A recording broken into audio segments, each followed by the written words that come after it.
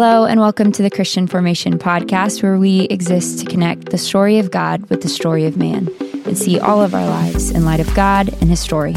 My name's Raven, and I'm joined by Andrew, one of the pastors here at Providence, and today we are discussing the aftermath of the election. Hey everyone, if you joined us last week, you know that we kind of gave some thoughts leading up to the election. Well, now it's one day after the election, and we're actually recording this beforehand, so we have no idea what the outcome was. Blissfully ignorant of what just happened. Yeah, and so whatever happened, if it was something crazy or weird or just an interesting turnout, we do not know, so we aren't trying to be ignorant or unaware of what's going on. We're just recording this ahead of time, but what we thought about and talked through ahead of time was some thoughts and ideas for following up with the election despite the results. So with last time, we're trying to think through the posture that we have towards this. I think for us now, we're trying to think through, okay, now that the election has happened, votes are in, all of that's done.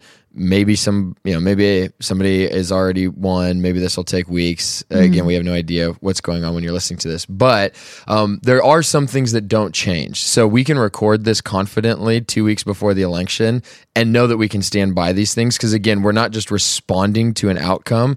We're trying to help our church. And if you're listening to this as a Christian, we're trying to just help the posture of the church throughout this whole process. So kind of like last week, we've got 3 points that we want to make when we ask the question, okay, so the election's happened.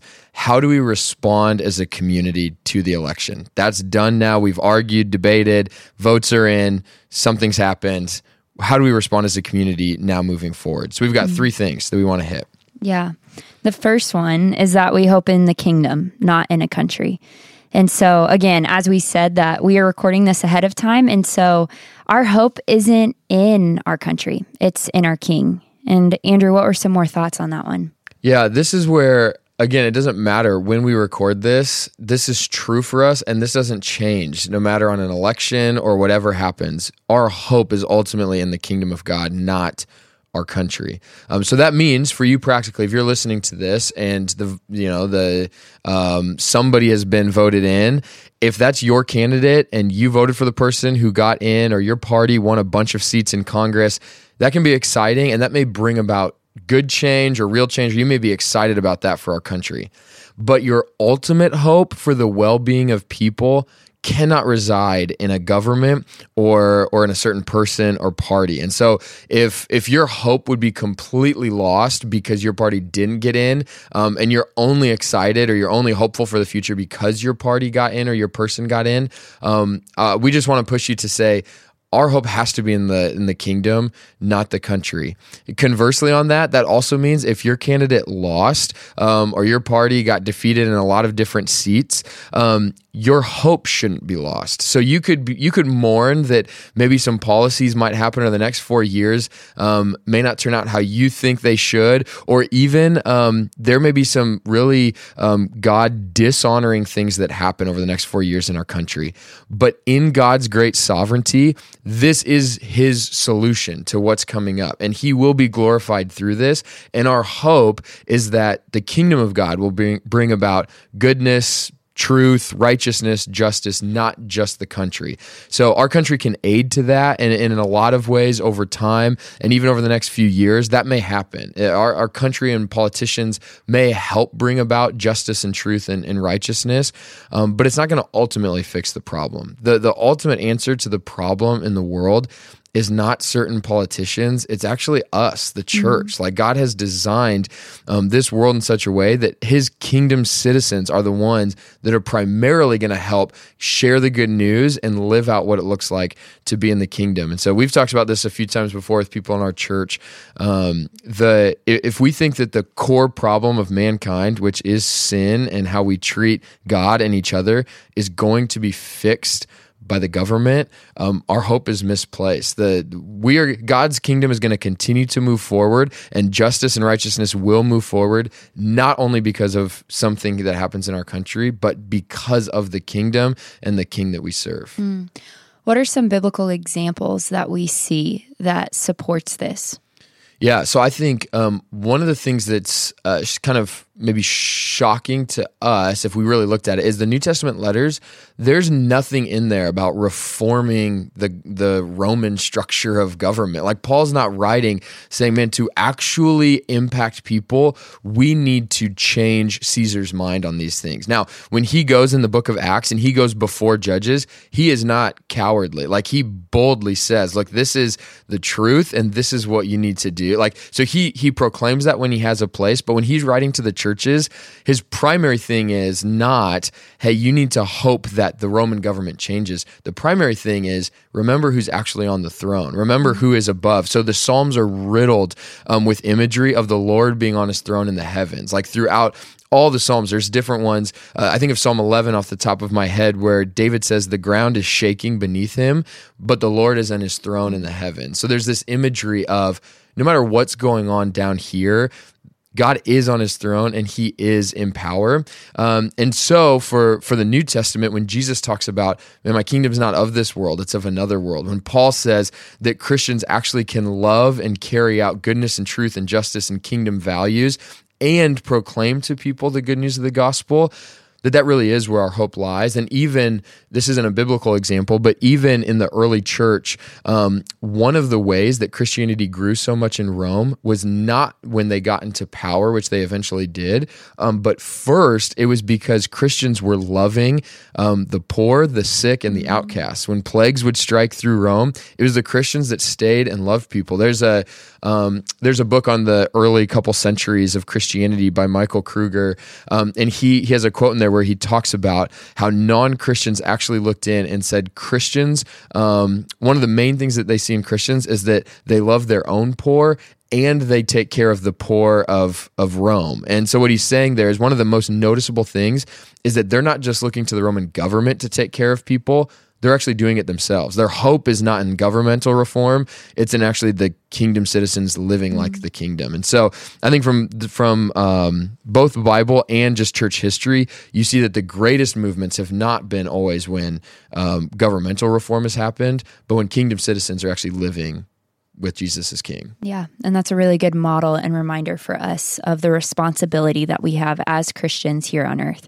In the membership classes, you always talk about how we are here representing our heavenly kingdom. And so it's kind of this embassy, the church is, or this fortress of light that we have here on earth. And that should reflect heavenly values and also be taking care of those around us and not finding our hope in a ruler that's of this world. Yeah, let me say this to end on this point. What I'm not arguing for is a disengagement with the public sphere, but like a primary heart posture and a primary value system. So if you think about different issues of, like even just this year, big issues have been immigration, have been abortion and pro-life, have been racism.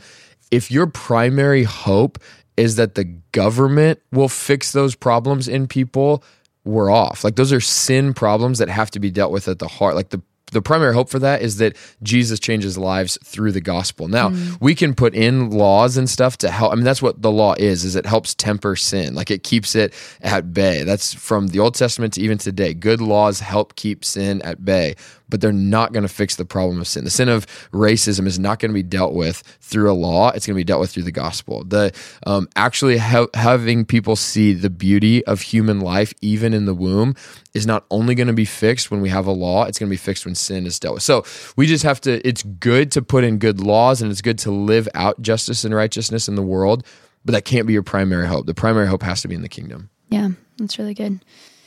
And the next one that you had was we act, not only vote. And so that idea that it's not just us placing our vote and then sitting idly by, but actually taking the responsibility as Christians to act on certain issues. Yeah, I don't know if you, maybe Raven, you can speak to this, if you've seen this even in your own life or in people and conversations, but I can have a tendency to think or get into the mindset, well, I need to just vote according to values, so we'll vote according to being pro-lifer. In the last podcast, we talked about being other-centered in different areas of immigration, reform, healthcare, education, all these different things. We need to be other-centered. But I can sometimes fall into the trap of thinking, so you place your vote there, but then we actually live our entire lives kind of self-centered. And I think what we're trying to get to at this point is to not just think, well, I'm pro-life because I I put a vote on a ballot at one point, or I vote that way. But I'm pro-life because my life is lived in such a way that is actually helping be pro-life. So, for instance, on the abortion issue, it is a good and God-honoring thing to vote with that in mind. But if you just vote and say, well, I fight abortion because I placed that vote, but you've never thought about going to the Assure Women's Pregnancy Center here or the Crisis Pregnancy Center wherever you live, or you've never actually looked at, okay, what are some of the deeper issues that are causing abortions, and you're not actually like driving toward that, I would say it's not like you're not like evil, but it's just short-sighted to think that once we vote, well, we can live however we want, and we actually have to live according to those convictions. Yeah, no, I think that's a good reminder for all of us. It also makes me think about church membership or just church attendance too. Just because we go to a church and we say, okay, we found this church, doesn't mean we take a step back and say, okay, well, it's the pastor's job and all of these other people's jobs to share the gospel. We actually have a responsibility in that to live out the way that we are called. And so same way with voting, of having that idea of, okay, when I vote for this, how do I actually live this out in my own life? And I think that's something that I need to remember as well. Yeah. And that can happen in a lot of different ways, and not everyone has to do it in the exact same way. I think the push is, for some reason, we have such an emphasis on voting for specifically the president, right? Like we just have such an emphasis on voting for who the president is. Reality is, the day-to-day impact of that is relatively small. How you vote for, and I feel like rarely do people care that much about local elections and voting for council people like in our, city and stuff. But when you actually vote there, or you engage at a local level, you can actually make a pretty big impact in your community. By you serving at a nonprofit that is close to a value of yours, you can actually make a pretty big impact in your city. So so we're not saying don't vote at all. Voting is good, and that's a blessing that we have in this country that, again, not everyone historically, I mean, it's actually fairly rare, like historically. So that's a good thing that we have that. But don't just think that that's going to make all the change. We actually, we be the church in the city and actually love people. If you have certain things that are close to your heart and certain values, vote according to them, but then actually look to live that out and feel like figure out how you can actually serve your community by figuring out how to either proclaim the gospel or live in a kingdom-like-minded way in your community to help see some of those values played out. Yeah. And it will start to feel like you really are truly making a difference, because I think for a lot of us, we can get upset about the things, and I know I do this all the time, get upset about the things that are happening around me, and then I go, wait a second, what have I actually done to take a step forward and change that? And so I think that's a really good reminder for all of us to take action. And it can feel like sometimes when you're voting at a federal level, it's like, well, my vote really doesn't matter. Like there's millions of people vote. It's like, well, does my vote actually even matter? And so you can kind of think that way, which is not necessarily right. But when you think about your local community and voting for certain things or having conversations with people or actually serving, you really do actually see that impact. Yeah. For the last one, it says that we are a witness through unity, not uniformity. What does that mean? What do you mean by not uniformity? Uniformity is the idea that we are all the same. Unity is the idea that we are connected and we are united, even if we are different. So here's what I mean by that. We need to be, as a church, we need to be firm and united on and uniform in some of our biblical convictions. So again, we've mentioned this a lot, but like being pro-life or our view on marriage and sexuality, like those are big biblical things that we have to, we can't compromise on those things. But the way that those things get played out in different policies, how we think certain things should look, and the best ways to get some of those biblical convictions played out, we can be different. And as a church now, so everyone just voted, the election happened. What will be one of our greatest witnesses to the city and to the world is people that disagree on policies that are actually still in fellowship and united together. So the danger that I see is that the world is kind of like splitting into camps on a lot of different things. You're either this or this, you're this or this, you vote this way or this way. And we usually kind of gather with just people that are uniform. They're just like us, think like us, vote like us. The church should be a place where we can be a witness, where we think about certain things differently, and we can be, we can vote maybe a little bit differently, but we can still be united under the gospel of Jesus. And that's actually a great witness to a time in our country where that almost seems impossible, even within the church. So when you talk about this, I think about how similar people congregate together. How as a church do we stay diverse if we have these different opinions or life experiences that say, cause me to be really passionate about prison ministry. So I want to go to a church that is all in on that. How do we not lose the diversity in our church right now? Because everyone has diverse thoughts and opinions. Not even opinions, but also just like stronger passions and values, is that what you're saying? Yep. The last podcast, we talked about being finite. And part of that is that we don't have the capacity to do all the things and love all the things that the church should do and love. Like as an individual, we cannot do that. The beauty is that God, although God calls for us to value and do a bunch of different things. I mean, we should care about evangelism. We should care about discipleship. We should care about prison ministry. We should care about education. We should care about global missions. We should care about, all these different things. No Christian can actually do that. The beauty is that God has not called every individual to do it. He has called his church to do it. And so if you're in a church where you feel like, man, there's, a few hundred people and only 10 of us really are passionate about this thing, and that's, so I should go to a church that everyone's passionate about that thing. That's actually not that helpful, because as a church, we can all do a lot more if we have people that are diverse in how we think or the passions that we have. And so, so if you have a certain passion for prison ministry, you could go to a church that's all they do, and that's not necessarily a bad thing completely. But it's actually helpful if that's a part of a church, and you have another group of people who really care about global missions, and they're helping the church reach that. And then there's another group of people that really care about like neighborhood ministry type stuff and serving the poor in our city. And so they're kind of doing that. And there's another group in our church who really care about theological education, and they're helping form people deeply.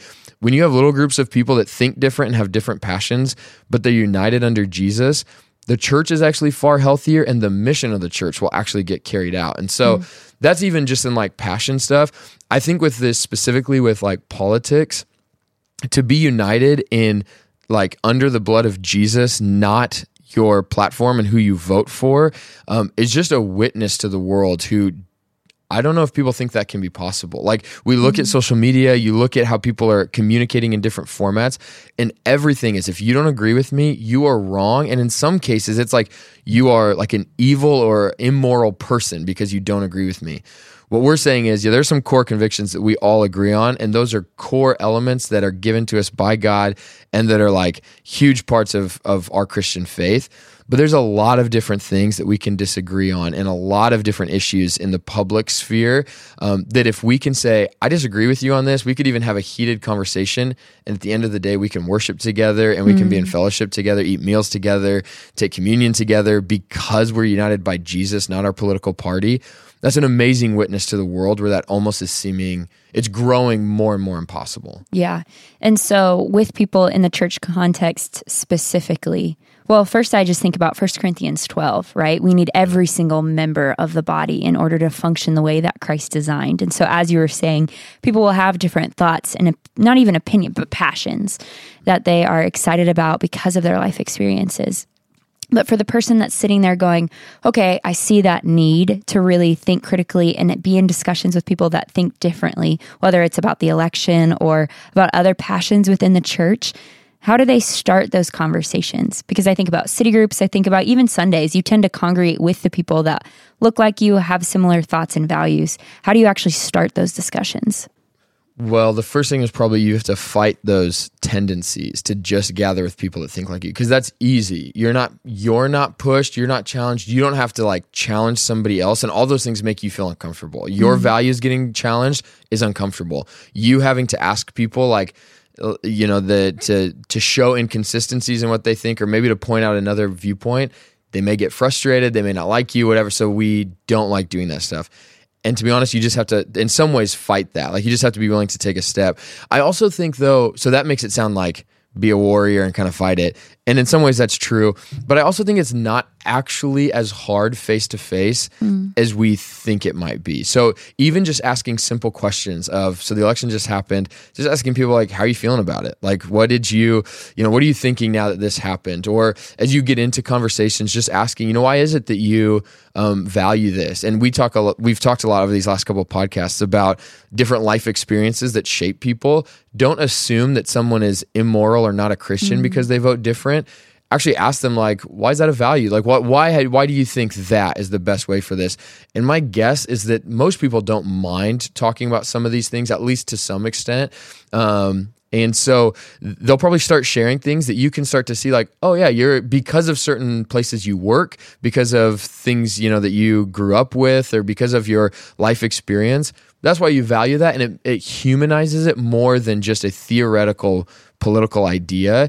And once you start having those conversations, I do think that they're not quite as intimidating as usual, especially I think within the church. If we can start the conversation on a basis of community and love, so we're in this together and we do genuinely love one another, just start asking some questions about how people feel about it, why they value certain things.